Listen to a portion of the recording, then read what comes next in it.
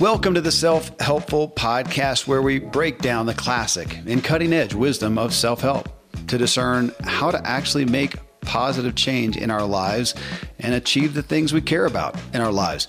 I'm Kevin Miller, and this is our Functional Friday episode, and we're talking about how to control your direction by controlling your visual input. I mean, what you look at, what we look at, that's where we go. As we continue with this first pillar of functional medicine and overall physiological and psychological health and wellness, we're following Dr. Randy James' counsel. And in this series, we're talking about input, beginning of this series, the good and bad that we do and don't put into our bodies. In episode, the last Functional Friday, we covered the huge aspect of what we do and don't put into our mouths. In this show, we address visual input. And this is not an area we give a lot of thought or weight to unless we're thinking of, looking at naughty pictures or something. In all truth, I expected it to be a 20 to 30 minute discussion, but as you'll hear, some of the points really expanded. Just like the food we eat, every day we choose or allow a steady and full diet of visionary input into our minds. We discuss the effect screens have on us, not just what we watch on them, but the very real issue of blue screens themselves. Ultimately, we address what cumulative visual input is harming us and taking away life, and what is helping us and giving us life. We have control over the majority of this if we'll take it.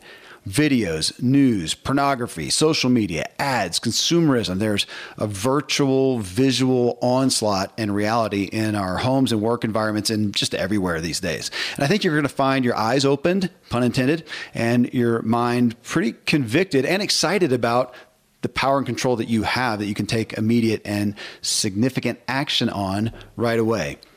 And if you find value from this self-helpful podcast, of course, subscribe, leave a rating.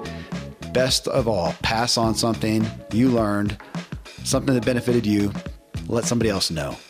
You can connect with me at kevinmiller.co. So next up, Dr. Randy James joins me to talk about how we can help our overall health with what we do and don't allow in our daily diet of visual input. I'm a foodie and I enjoy learning about the process that brings great foods and beverages from idea to the table.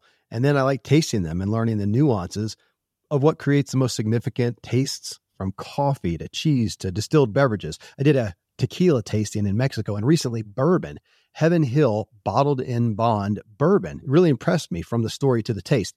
I grew up in Kentucky where horse racing and bourbon are famous, and I got introduced to Heaven Hill Bottled in Bond bourbon. It's produced by Heaven Hill Distillery, which has been and still remains family-owned since 1935. And I'm impressed with the bourbon's ultra-rich, smooth taste. And right on the bottle, it states that this bourbon is 7 years old, which is actually 3 times longer than what's required to be certified as Bottled in Bond. I feel with beverages, the longer the prep, the better the taste. Being a bottled in bond product means it must pass a list of 7 requirements that set the standard for this quality bourbon. So look for it at your local store. Heaven Hill reminds you to think wisely and drink wisely.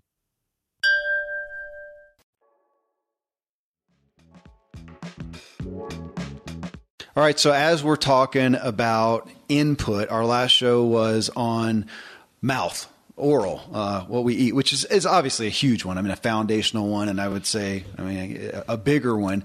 So, but here's the eyes. And as we were just talking about, so Shakespeare, I had to look it up, said our eyes are the windows to the soul.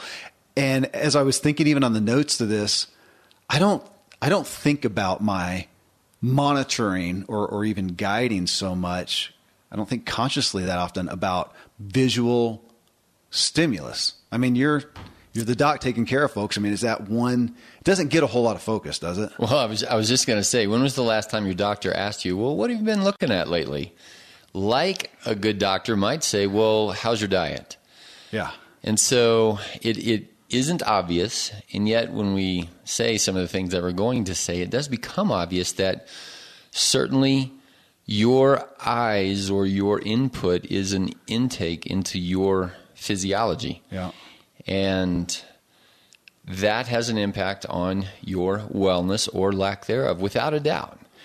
And so, yeah, we'll talk through some of those and I'm ideas. thinking of, of course, in my show and the Ziglar Show, I mean, we talk so much about the auditory input and mental input and negative, input, but visual, I honestly can't think of having thought specifically of that other than me saying, dude, I got to have a window in my office wherever it is. And I'd rather it has a good view. Like we both have a Pikes Peak over here.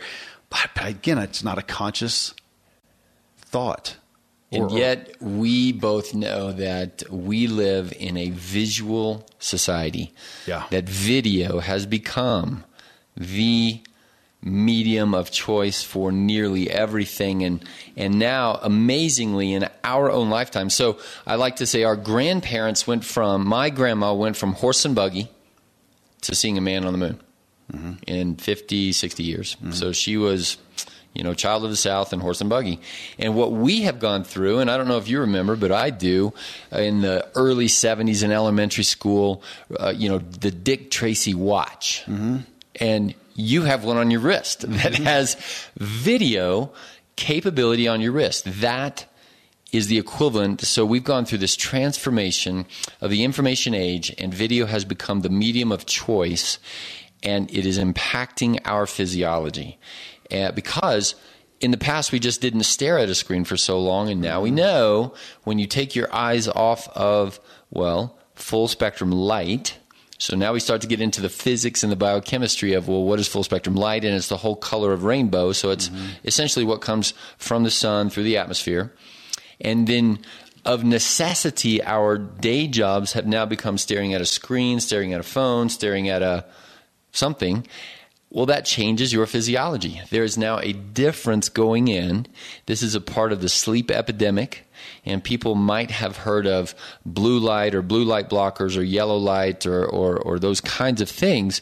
And so now we know, because in science and in medicine and the necessity of starting to understand these things, we can counsel people, because the way to be aware of insomnia is not just to say, here's a pill, take this to go to bed.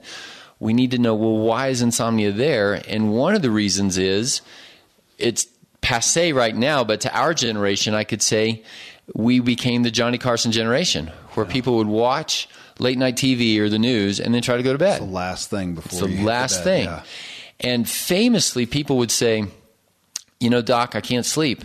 And I would say, what's your bedtime routine and what are you doing and that kind of thing? And they'll say, I do this, and watch Johnny Carson on the news, then I go to bed. And the minute I said, that's part of your problem, they would look at me and say, no, there's no way. I've been doing that for the past 30 years. It's never bothered me in the past. Which is exactly the same as the guy over here saying, no way, Doc, I've smoked a pack a day for the last 40 years. There's no way. I've never once had cancer. And now we see the cumulative effect of the rhythm of life going into our eyes with full spectrum light, lack of full spectrum light. What's the messages being input into your brain? Is that signaling wellness, which we would call sleep, or is that signaling lack of wellness, which in one way might be insomnia? Another example, we were laughing because the Brady Bunch came up with our kids the other day, and so we just kind of parked on the show, and Marcy and I said, "Hey, this was on when we were your guys' age," and of course it looks just retarded. And the thing I noticed, and I even pointed it out to the kids, was look how long it takes before the camera moves. Oh, and it was a headshot of Marsha Brady for like a minute of her talking, no other signaling going on, and then another headshot of another person for a whole minute. And then we popped over to one of their, young people shows or whatever. It's constant. It's like a machine gun. Yeah. Yes. Yeah. And that's what you have me thinking now is, let's go back. Well, pre-internet, or easy to say that, just pre-internet, which was when we grew up. And the daily visual input, you have your home, you have your drive to work or to school, you have the schoolroom, and whatever you see outside, that's pretty much it. TV. Okay, right. TV. So TV in the evening or something like that. And now it is our phones, even text, the amount of text that we get from friends, family, whatever, that's a video, whether it's showing something cute the kids did or some funny YouTube thing, that's primarily Facebook, which went from being predominantly a photo album. I should have looked. I mean, if you look down, anybody can do this. Look down through your Facebook feed, and is it primarily text, pictures, or video? I mean, I'm tempted to say it may be a majority video at this point, but if not that, at least pictures. Well, and even if we go one step further to say, yes, video is becoming a more dominant theme there, but as I just learned this last week, when you read text on a screen, it is fundamentally different than reading text in a book. It is fundamentally different. And so, plus you're scrolling. You don't flip a page. Now, some, e-readers and whatever else will have you flip a page. But, and I shared this with you last week, that when you read a book, you subconsciously have a spatial orientation of where you are in the book. The front, the middle, the back. Right. You don't have that when you're scrolling or even when you're flipping pages through. Like if I've read an ebook and I'm like, how long is this book? And it'll change. One day it's 1,000 pages and the next day it's 1,100 because it's not set.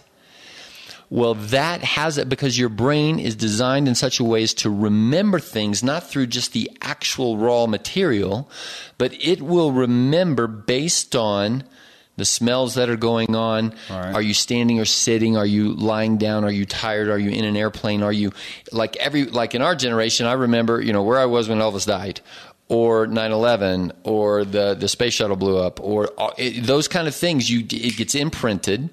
And that memory is then connected to sights, sounds, smells, spatial orientation. You lose that when you read on a screen. Well, so let's caveat that with if you're reading, at least that's great. Just read whatever with our kids. If you're reading, whatever it is, read. But I did think it was personal preference. So for the 4+ years I've been doing the Ziglar Show and doing interviews, I require a hard copy book. I don't want the electronic book. If you don't have the hard copy book yet, we'll wait till I have it. I just want it in hand. I just thought it was just a personal preference. And then recently had a grandparent want to give one of the kids, Canyon, a Kindle because he's such a voracious reader. And he was a little leery, and now that he's got it, he just struggles with it. He says, I just want the book in my hands.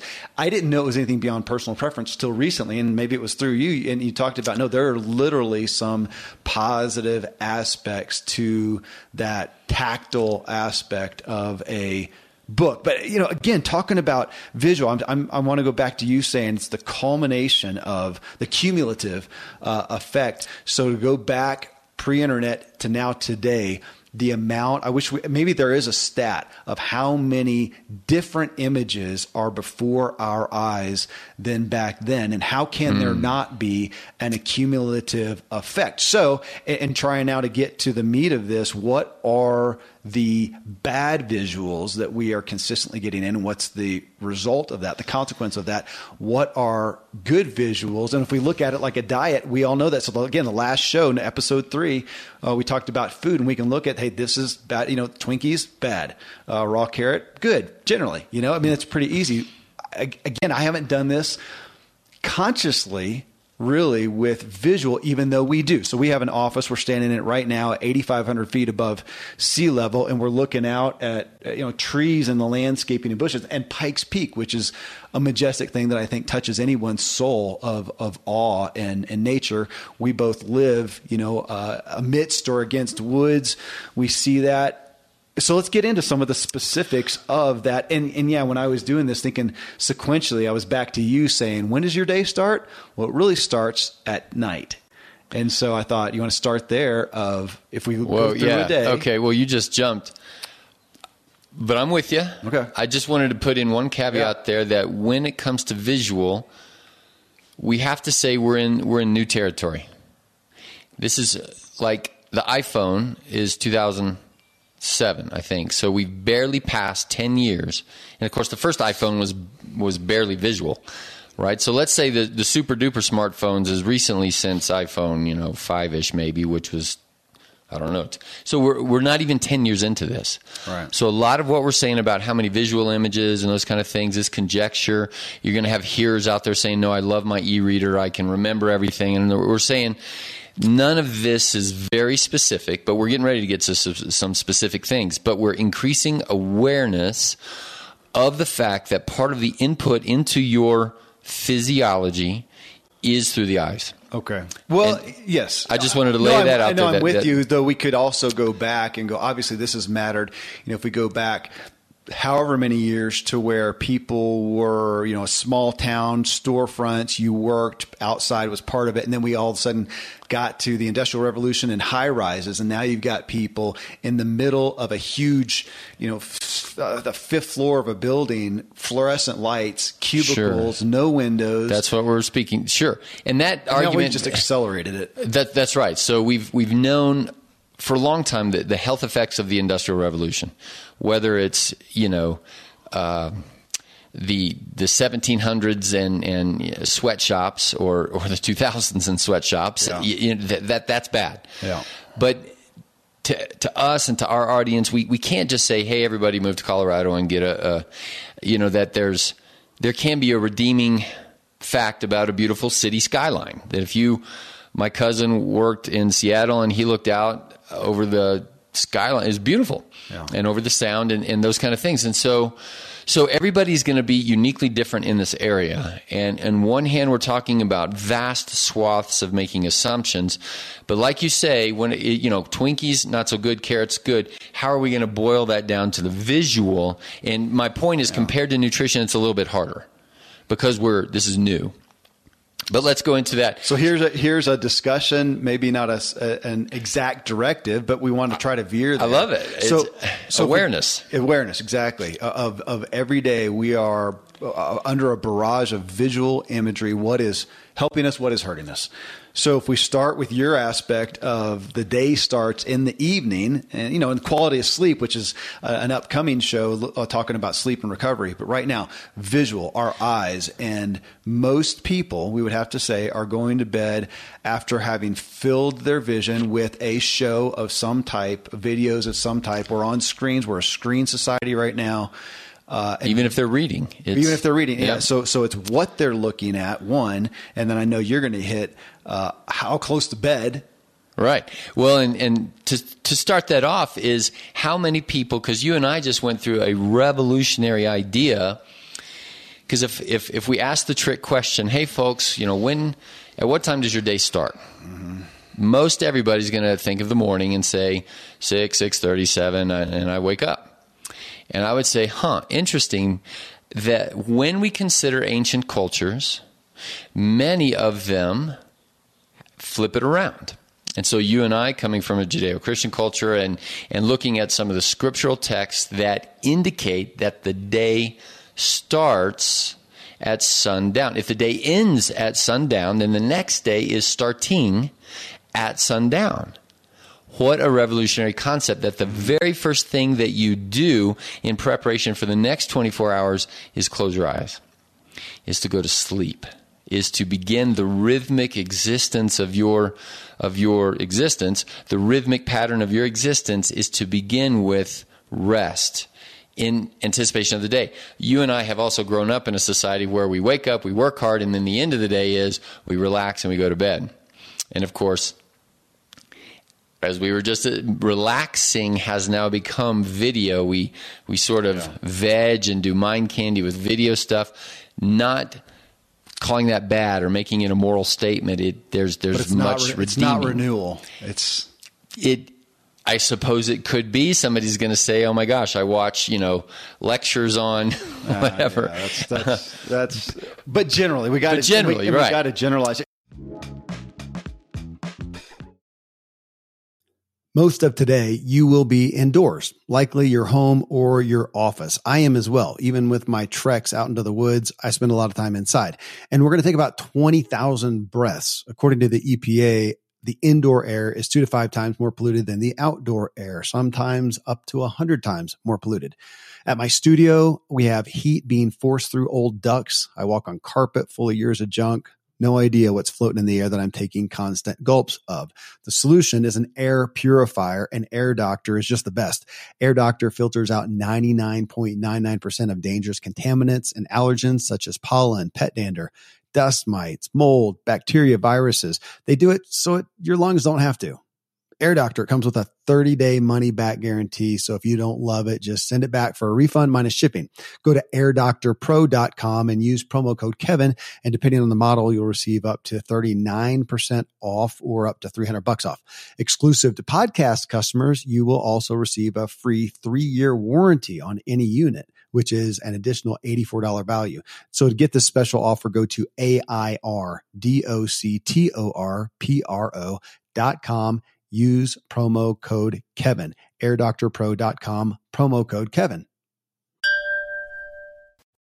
Friends, I'm pretty candid about my lack of financial prowess. Money and numbers are fairly Greek to me, so I need a lot of guidance. One of my closest friends is a wildly successful wealth manager, and I'm working on some financial literacy and just continually seeking guidance. So I ask you to check out yahoofinance.com.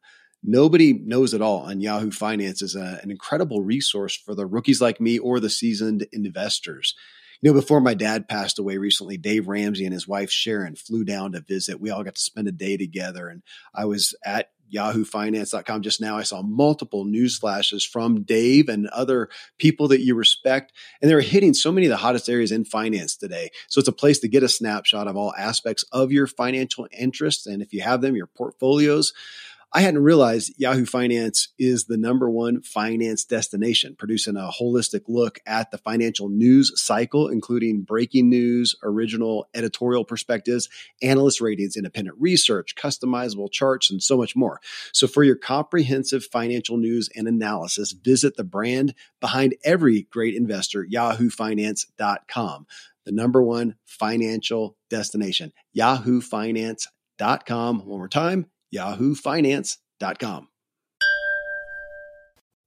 Thankfully, the days of building a business website, then having this massive endeavor to integrate an online store are gone. Today, Shopify has fixed all that.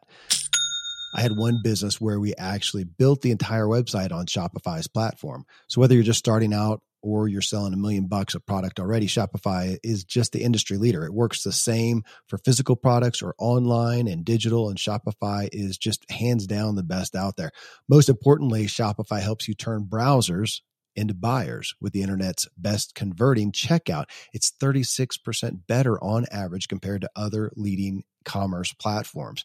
Getting people to buy is not that hard, at least to the buying point, but getting them to actually give their payment info is, and Shopify is king in that department. They also have top tier customer service, which I think is critical. You can sign up for a $1 per month trial period at shopify.com/Kevin. That's all lowercase. Go to shopify.com/Kevin to grow your business no matter what stage you're in. Shopify.com/Kevin.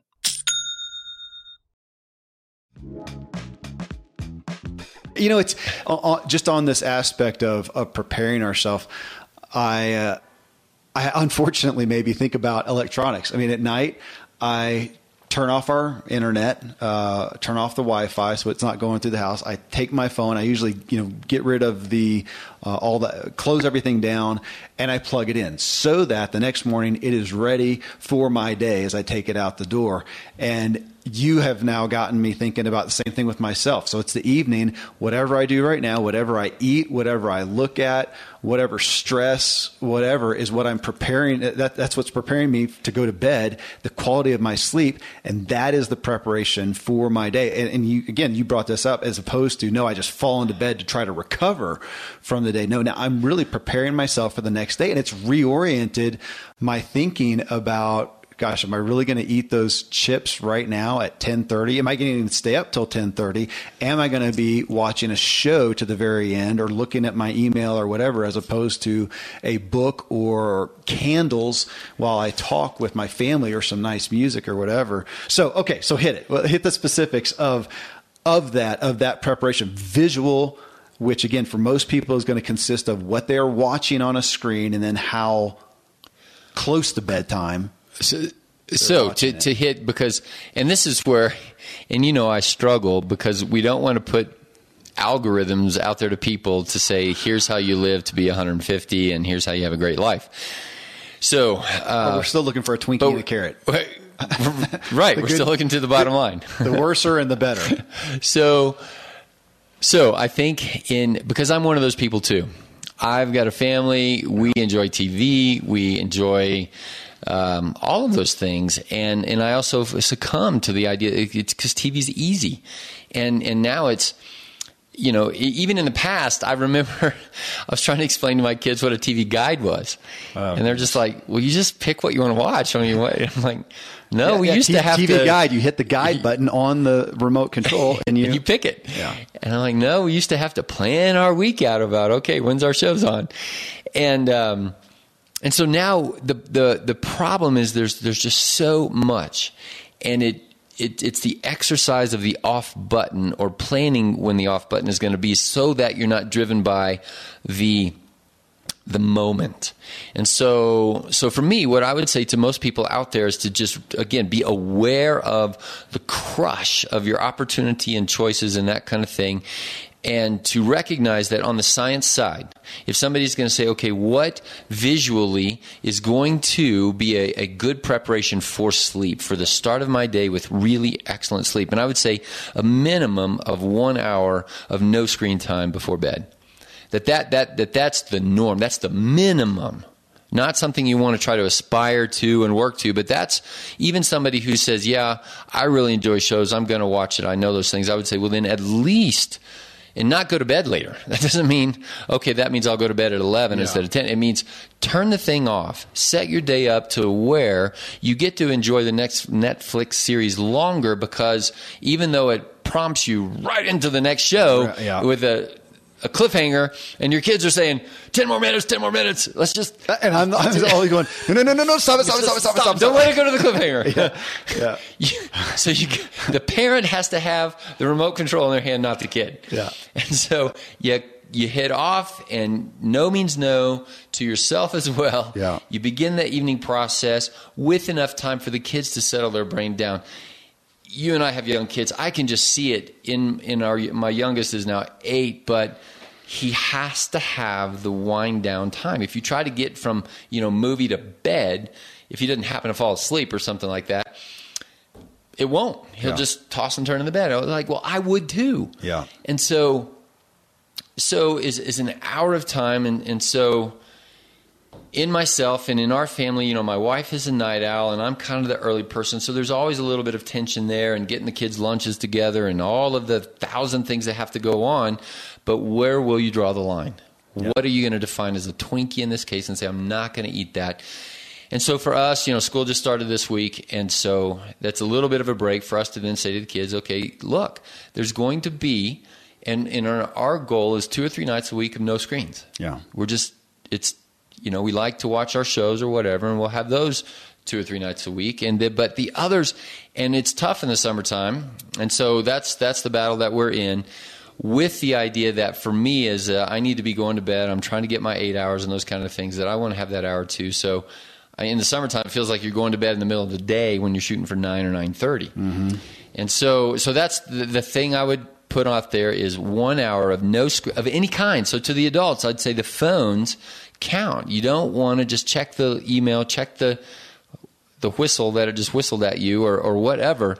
So in our family, we have the phone station, and everybody comes in and plugs it in, and then at a certain point, and in our kids, we've got them on screen time, and it just shuts off at 8 o'clock or whatever. Well, and then you're talking on time, and then I've gotten to be, I think I always have been, but even more so now, sensitive to what are those last images that you're seeing before you go to bed. Is it a horror movie, which we of course don't watch at all, but a lot of people do. Is it a horror movie? Is that what you want filling your visual imagery before you nod off to sleep and your brain chews on that the rest of the night? Is it the news and death and mayhem and whatever's happening around the world and angry people, whatever it may be? Is that what's going in? And then the one that got me too is, and again, to you got me reading books at night, and a lot of times I'll read good fiction, which is what you were doing too. But even there, I am reading in my mind. That's the beauty of reading is really active, and I've got visions in my head. So what is the vision from the book that's going in?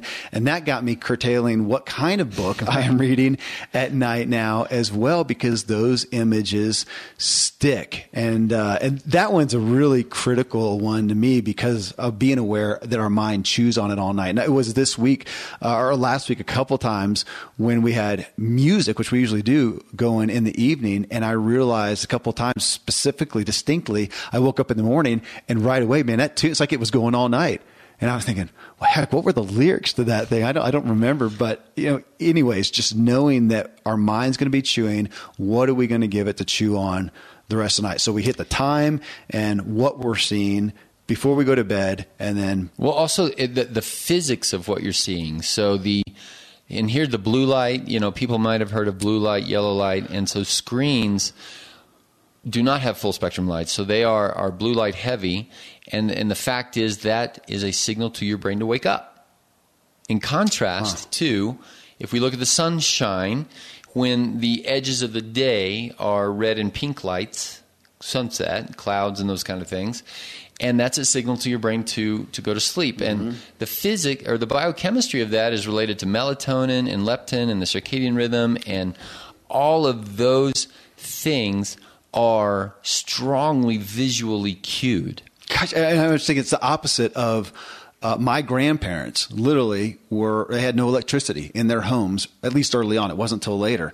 And so how did they go to bed? The sun set, everything darkened, candles.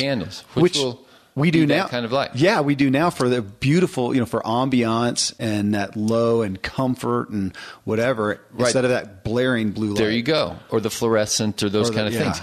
Again, people are going to live in whatever environment they live, but if we're increasing the awareness, and especially if somebody is on the edges of sleep disruption and insomnia, and they think, oh my gosh, maybe I need a medicine or something like that, I would say, don't do that. Recognize the visual cues that are going on.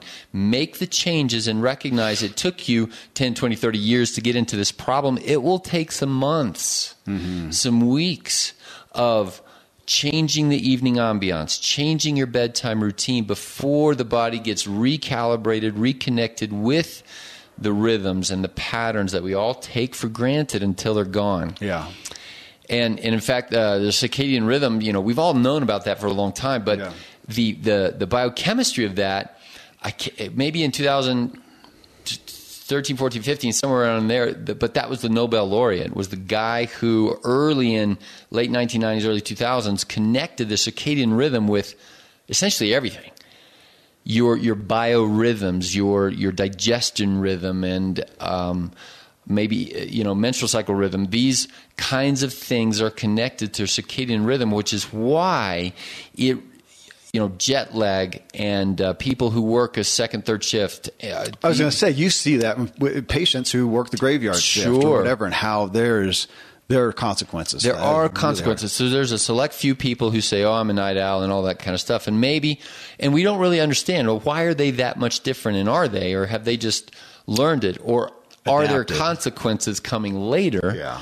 But for the vast majority of us, I would say it is devastating to get out of those rhythms. And that's where you and I, as we are, middle-aged, and I know I could do an all-nighter, but I don't want to, because the consequences, and so where I would encourage the young people, like our son the other day, he was over at a friend's house and a birthday party and whatever else, and they purposefully stayed up all night long playing video games because I'm like, fine, knock yourself out. I want you to see how bad you feel. Can you imagine? And then at our age, that'd be torture. Oh my gosh, that'd be like losing a bad bet. You got to stay up all night. Well, again, it got me thinking to patterning, and I don't know that I've consciously done this, but even subconsciously, that desire as we seek better health, that at night in our home, we already talked about, what we're watching, when we turn it off. But even at night, I don't want, we're in the kitchen, I'll get all the lights on. We're cooking and whatever. And then dinner time, we usually sit down at our dinner table and we have a dimmer on that. And we'll kind of put it down and put some candles on. It's very common. My wife loves to get the candles going throughout the house. And then in the living room, turn all the overhead lights off. And we have lamps. With not 100-watt bulbs in them. They're probably 40 or something like that. And just how that feels and prepares us to head off into bed. Well, okay, we've hit the bed. I'm thinking about morning. Now we get up in the morning, and what is that visual stimulus? Email.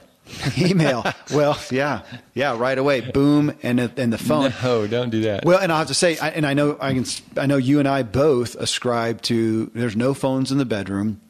We don't allow our kids. Well, and all of our bedrooms in our house, except the guest room, are upstairs. So no electronics are upstairs anyway. So they're all downstairs. We turn the internet off, the Wi-Fi off, and in the morning we have to use. I use a Ironman Timex as my alarm clock if I need an alarm clock, and my wife has some little battery operated thing. Kids have either a plug-in or a battery operated alarm clock if that's needed, and a clock, and that's it. And they get up and boom, what do you see? And I know this is a hard one. There's people listening right now who are in an apartment building in Manhattan, and they look out and it's a brick wall. But what can you do? What can you do in our home? And I've known a lot of people who had a breakfast nook, a spot that had peace in it, that had some kind of visual stimulus, had what are the little calendar, flip things with like a good quote, an inspiring quote, have some flowers on the thing. What is it that you do? Now, I happen to have, and I'm sure, I don't know where your spot is. I guarantee you've got one, but I get up in the morning, I head down, get my water, and then I sit at my dining room table that's, as you know, right by a, 8-foot, 10-foot by 8-foot something window that looks out into the woods. And if it's light enough by then, I'm looking at the woods. I'm looking at beauty, and that's what I wake up to. But for somebody who doesn't have that, I'd say create a nook, create a spot. What is it that can give you positive visual stimulus? Yeah, that first morning. And let me also go to the idea that many people already are committed to the pattern of using their phones as their alarm clock. Mm-hmm. And so the concrete thing there, I would say, is okay, set in. I don't know if our phones can do this automatically, but it needs to be in airplane mode. The Wi-Fi needs to be off. We know that is another form of input. In this case, it bypasses your eyes and goes right to your brain. And I would recommend, best is probably no phones in the bedroom. But if you're using your alarm as your phone, put it in airplane mode. And then resist the urge, because if people, and I'm thinking especially young people, I see my nephews in their mid-20s, it's the first thing they look at. And they check. And even it's the last thing they check going to bed. And I saw, so of the current millennial generation or people under 30, how many of them actually wake up in the night to look at the phone to see what they missed, and the fear of missing out and all those kinds of input are on the the Twinkie side. We know that this is not good. Yeah. So over to the people who are saying, no, I slept all night long and I wake up and the first thing, and there again, I would say resist the urge for the garish lighting that there is, that even night lights to go to the bathroom and things like that can be red, should be red, or very on that end of the light spectrum. And that this allows the brain to wake up a little bit slower, a little bit, it prepares. Yeah. The initial signals are one of, hey, let's wake up, and then the shifting of melatonin and those and the neurotransmitters and those kinds of things, rather than the blaring alarm that goes off too early when you're still asleep and all of that. So part of waking up in the morning is go to bed on time. And I love, I'm at the kitchen table too. Well, and I something I forgot too is we have, I think, all heard, hopefully a lot of people have heard the benefits of darkness at night. So like the darkening shades and stuff. So my wife did that. So keeping out any light, because baby monitor lights, phone lights, plug-in lights, charging lights.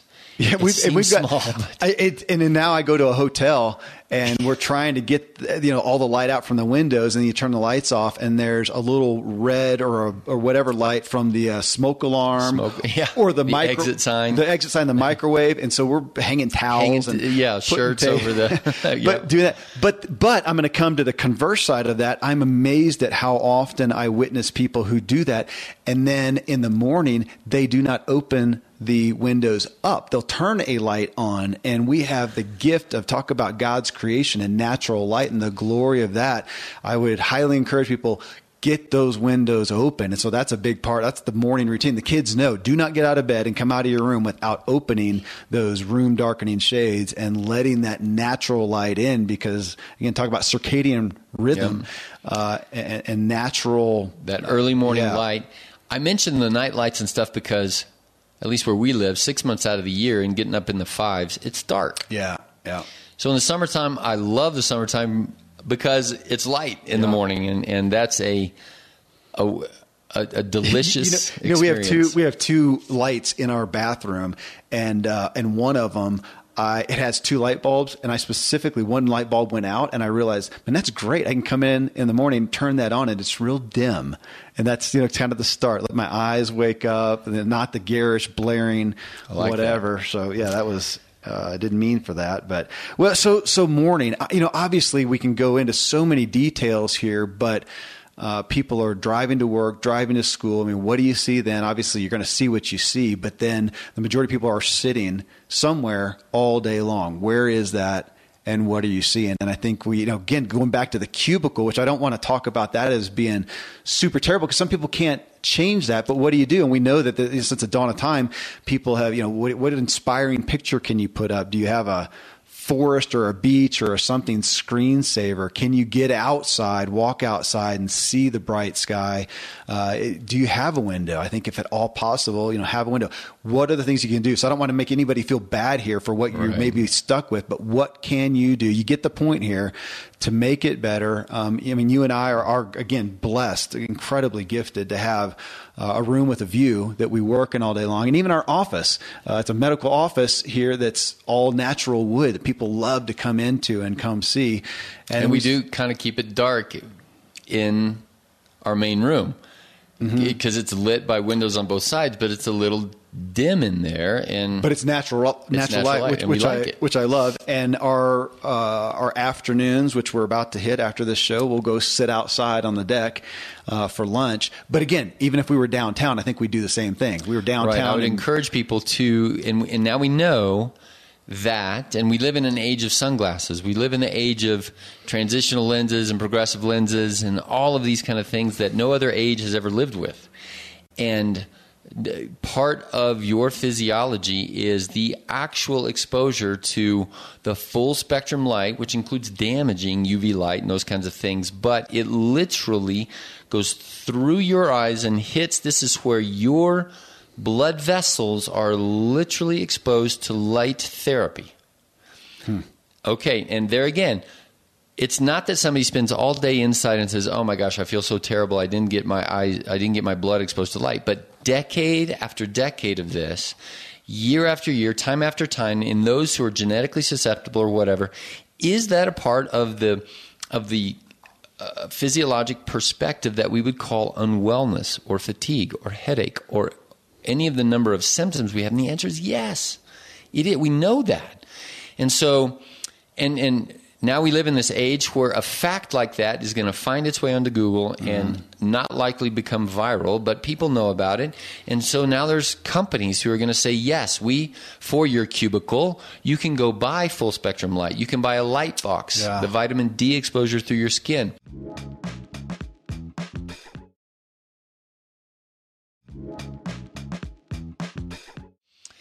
Okay, so what do you need to go buy a $1,000 light box or, probably $200-300? And I'd say, well, if you live in Antarctica, yes. And we know that they do. And, northern Russia and Murmansk and a lot of that, the data came out of Russia, a lot of this light data. But what can we do? So you and I, we're blessed. We go outside. Other people, I'd say, go outside if you can. That's the best thing. And I think, of course, the bottom line is be aware. And raise your kids in such a way that they are aware. That's what, I'm going to come back to your word cumulative, just to think about this is so if you are in an office for 8 hours a day, if you're in a schoolroom, if you're in a whatever, the cumulative effect, what are the little ingredients? Can you put a pretty plant, something to look at?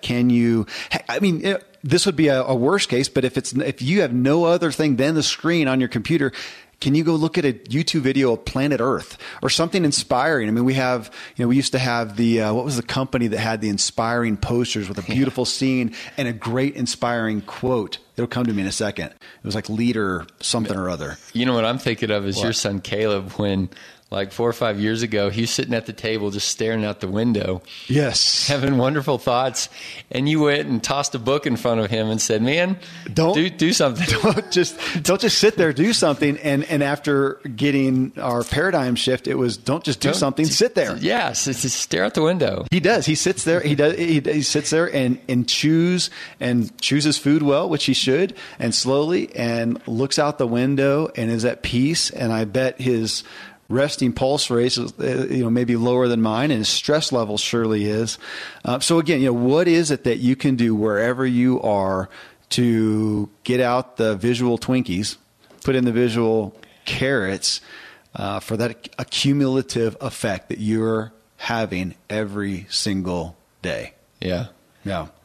And I did this. Gosh, when was my last beach trip? And I started doing this. You can go usually at a beach. You're going to go to Miami Beach, or you're going to go to, Cozumel, or wherever people are going to go. You can find webcams. I had that up for a while. Just put the webcam up there. It's on one screen. Well, maybe I'm working on the other. What inspires you? I think there's nothing better than what can you put out visually. If it's your family, if it's whatever, but being aware that you are going to be online, and there are so many, back to the video things. What are you looking at? Is it something, disgusting? Is it something crass? Is it just the news that's negative? Let's just put it there. Negative, positive, negative. It's easy. What visual imagery is positive, negative? What can we do to turn it more positive? One of mine is a plant. Yeah. Simple. Now, okay. Talking about video, and this is one that's cringy for everybody, but we talk about it, and we know the influences of it, of negative imagery. A big one out there, I mentioned horror movies, not like I do that, but one that is highly prevalent is pornography. That's one in different levels of, and these days, I think there's a lot of people that go, oh my gosh, never would I. Yeah, but what about Instagram, that people live on? I don't know what the stats are. I should have gotten it before the show, but Instagram, where you can go look at, cool woodwork stuff. You can go look at fun friends' pictures. You can go look at outdoor stuff. You can also see just about as close to porn as you can get, in whatever visual imagery. It's right there in a publicly acceptable forum, and it's right there. And what are you letting your eyes feast and rest on? From the medical side and the physiologic side, and for this to really lock into people's brains, I would use this example that. So let's not even talk about porn as something good or bad, right? So we live in a society that's going to debate about, are we going to call this morally right or morally wrong? And I would say, well, I think it's morally wrong. But let's just talk about the physiologic consequences that are outside of the moral justification or not justification. So we know for a fact that this is a visual input, and instantaneously we can see this on a PET scan or a functional MRI change the physiology of the brain. That's the key thing. So we're kind of now saying, okay, let's use the extreme of porn in any mild, moderate, severe form, and we can look at what that lights up in the brain and say, this is changing your brain. And now we know this. I've actually had young guys, teens, 20s, who would complain of erectile dysfunction because their brain is so used to performing in a pornography video stimuli situation that when they're in the real situation, it doesn't work quite right. Can we say artificial as opposed to virtual? Well, it is virtual reality. This is virtual reality. We are going there. Yeah. And that is where the rights or wrongs of virtual reality, artificial intelligence, these play sex dolls that are robots that are very real in life. Like, of course, most males are the ones going down that pathway, but females, down 50 Shades of Grey and, oh, I wish that my life were this way. And that changes your brain. That's the point we want to make, is not, hey, everybody, don't do pornography, it's bad for you kind of thing. Everybody already knows that. But if you now know that if you look, you just changed your brain. You did. Now, day in and day out, how many times does it take before there's a quote-unquote consequence that we will call a dysfunction, whether that's a dysfunction in your marriage because your wife now doesn't trust you or something like that, or a dysfunction in your physiology, you can't get it up anymore because all of a sudden your normal stimuli of your wife or whatever doesn't quite hit the right buttons that you've practiced over here. Yeah.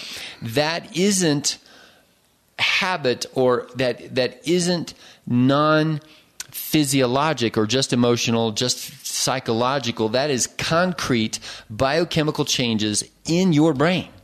We know that. This is not a religious statement or whatever else. And so if you Google around on that, go into PubMed, don't go to the Google world, and look at the data that is out there on that, to me, that's huge.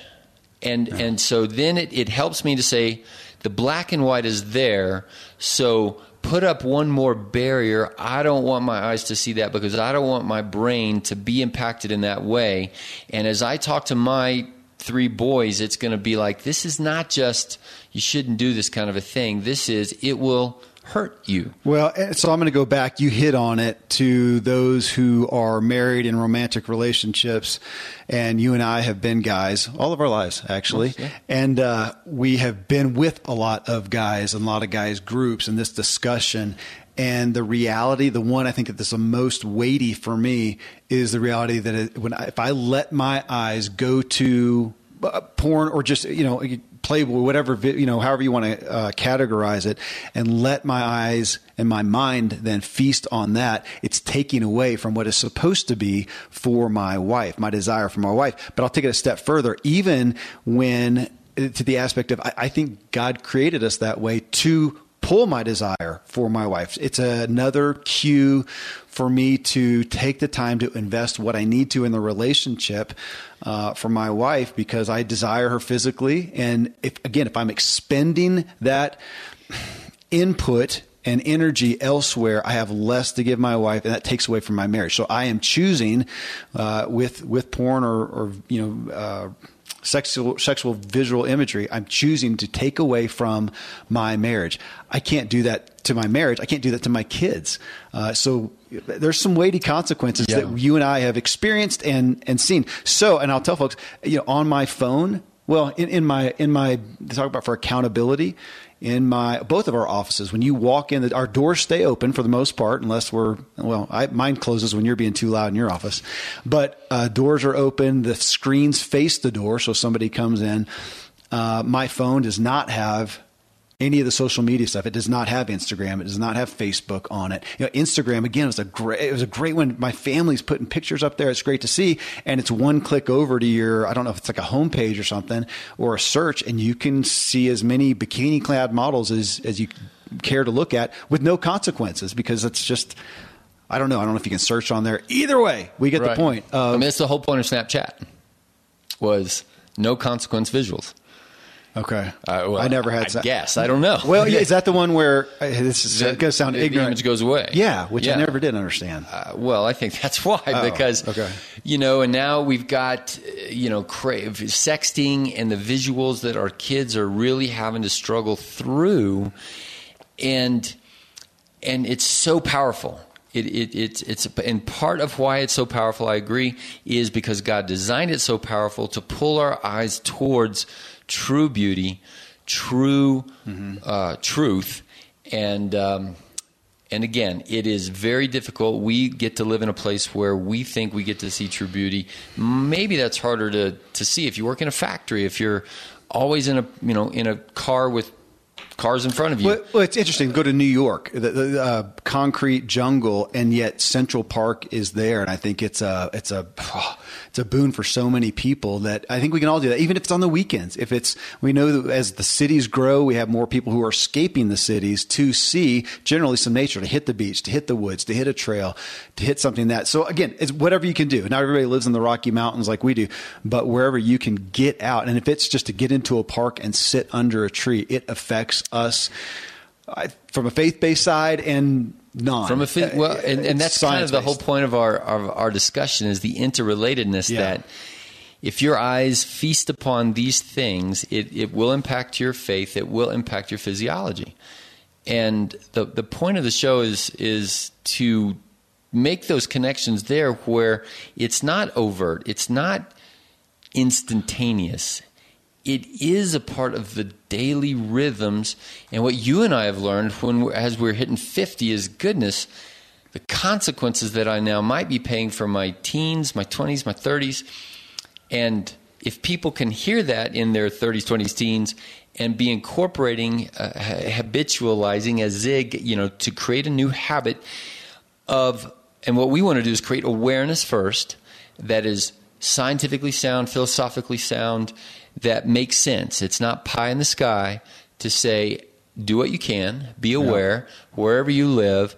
Give credence to the idea that the rhythm of what your eyes are feasting upon in terms of electronics and outside and all of these other kind of things has impact. There's two more I want to hit on before we're done here. And one is, again, what we are. Wait, let's go back. Wasn't it a book? We crave what we consume, or that was a point in the book.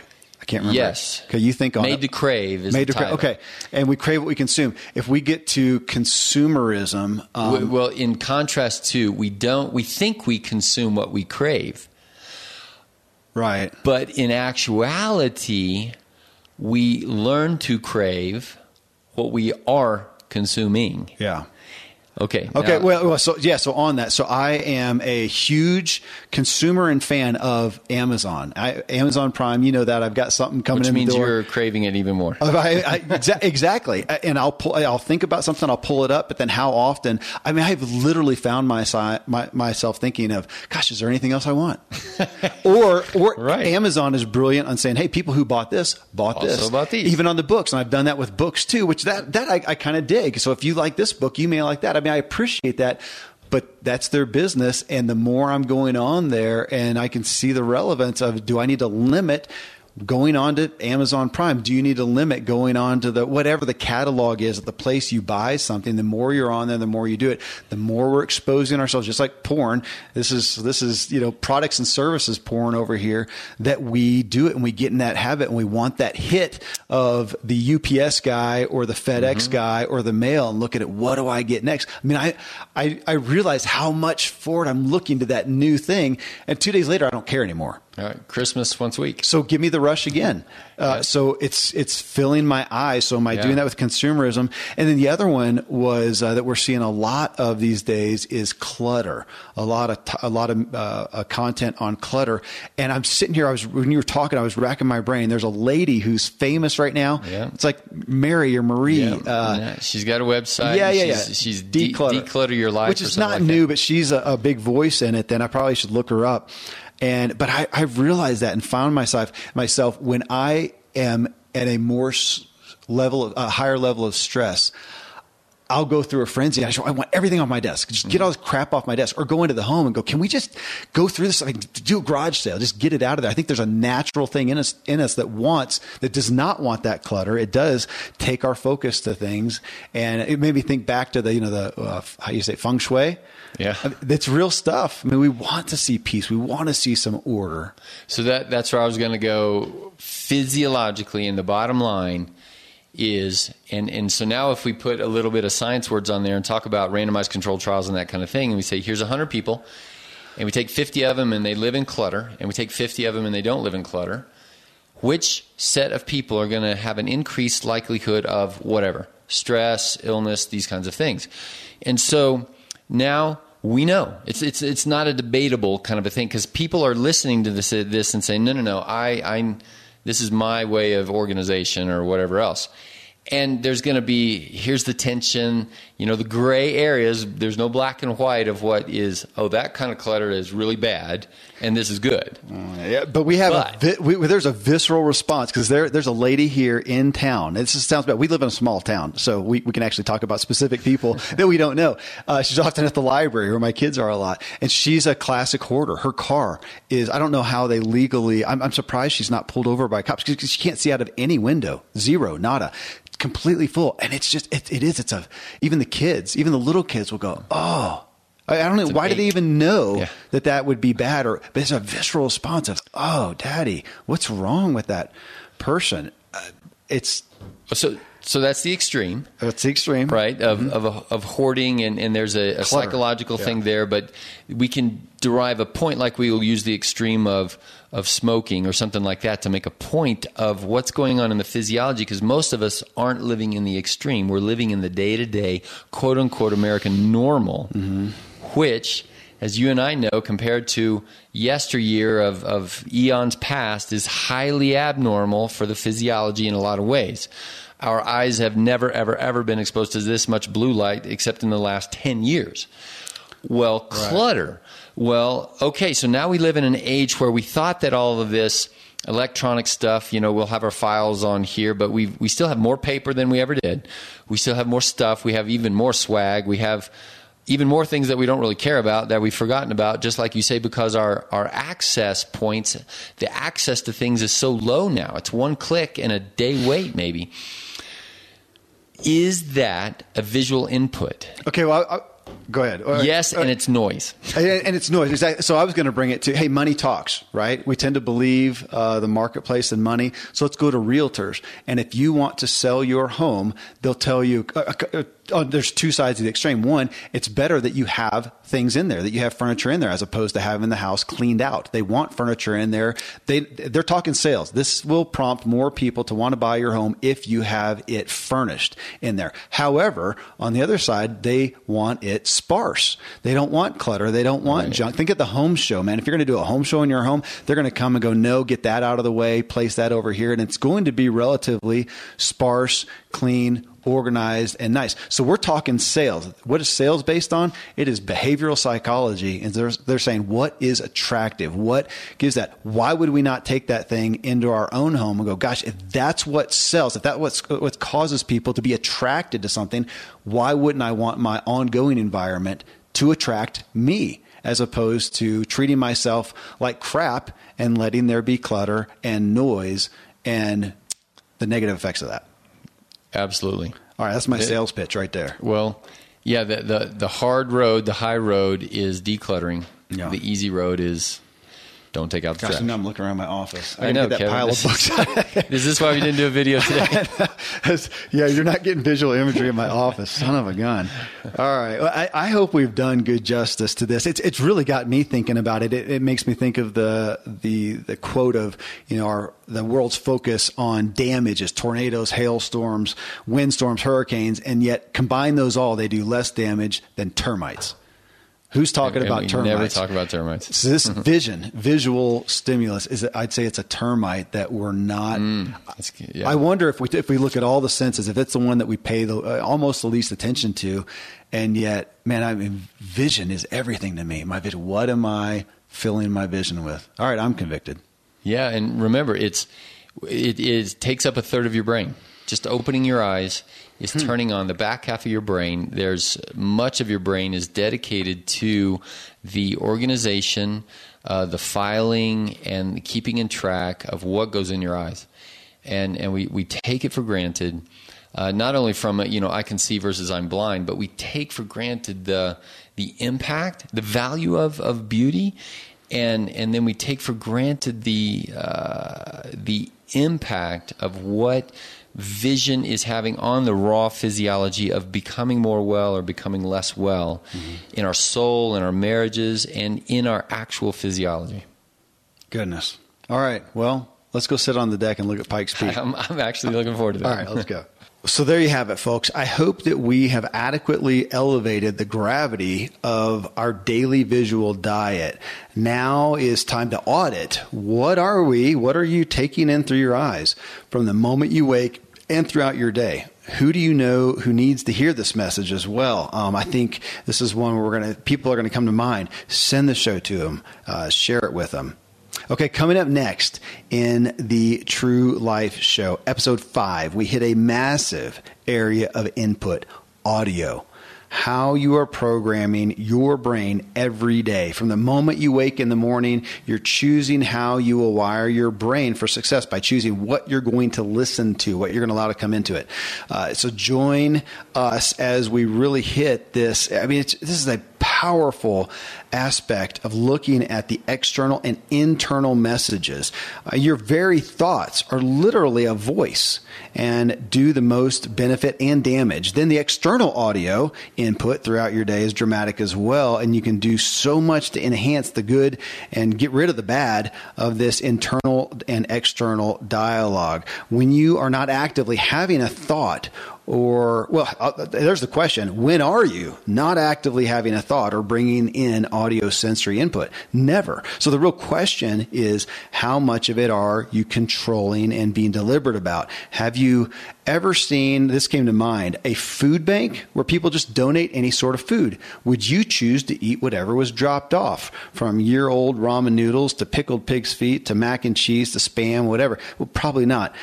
But that's the question. Are we allowing our audio, or do we have a virtual listening bank that we're just taking in, letting come in whatever happens to be around? Overhearing news of doom and gloom, office gossip, criticism from the office, from a family member, wherever. And again, even more importantly, what is that internal audio? The voices in your head, decade-old messages from parents and authority figures, siblings, friends, coaches, teachers, spouses that have all had massive influence over what is often now simply your voice, my voice. Is your voice speaking encouragement to you? Is it saying, hey, it's okay, you can do this, you're worthy and able, you're a good person? Or is it berating you, cursing you out, talking about mistakes and irritations and frustrations? So folks, there you go. This is big medicine that none of us can escape from, but we can all take dramatic action on. So, hey, here's to you and getting you fully functioning. Well, there you have it, folks. I hope we've adequately elevated the gravity of our daily visual diet. Now it's time we can audit what we take in through our eyes from the moment we wake up through our entire day. And who do you know who needs to hear this message? Share the show with them. And the next Functional Friday episode, we're going to talk about a massive area of input, audio. What's coming into our ears. Again, from the moment we wake up till we go down, we are pretty much constantly listening to something more now today than ever. And some of it increases and gives us life. Some of it does not. And so much of it we aren't even aware of and don't give gravity to the power it has over us. And we can end up at the end of the day or a certain period of time and wonder why we may not feel as joyful and lively as where we are, and realize, man, I'm so budgeting of my finances, but I'm not budgeting of my auditory input. I'm so taking care of what I let go in my mouth, what I eat, but not what I let go in my ears. So we're going to, again, have a significant discussion on it. Thank you for choosing to tune in to the Self-Helpful Podcast. Subscribe, leave a rating. Best of all, let somebody else know something you learned, something that benefited you today. I sincerely hope I've helped you. Help yourself.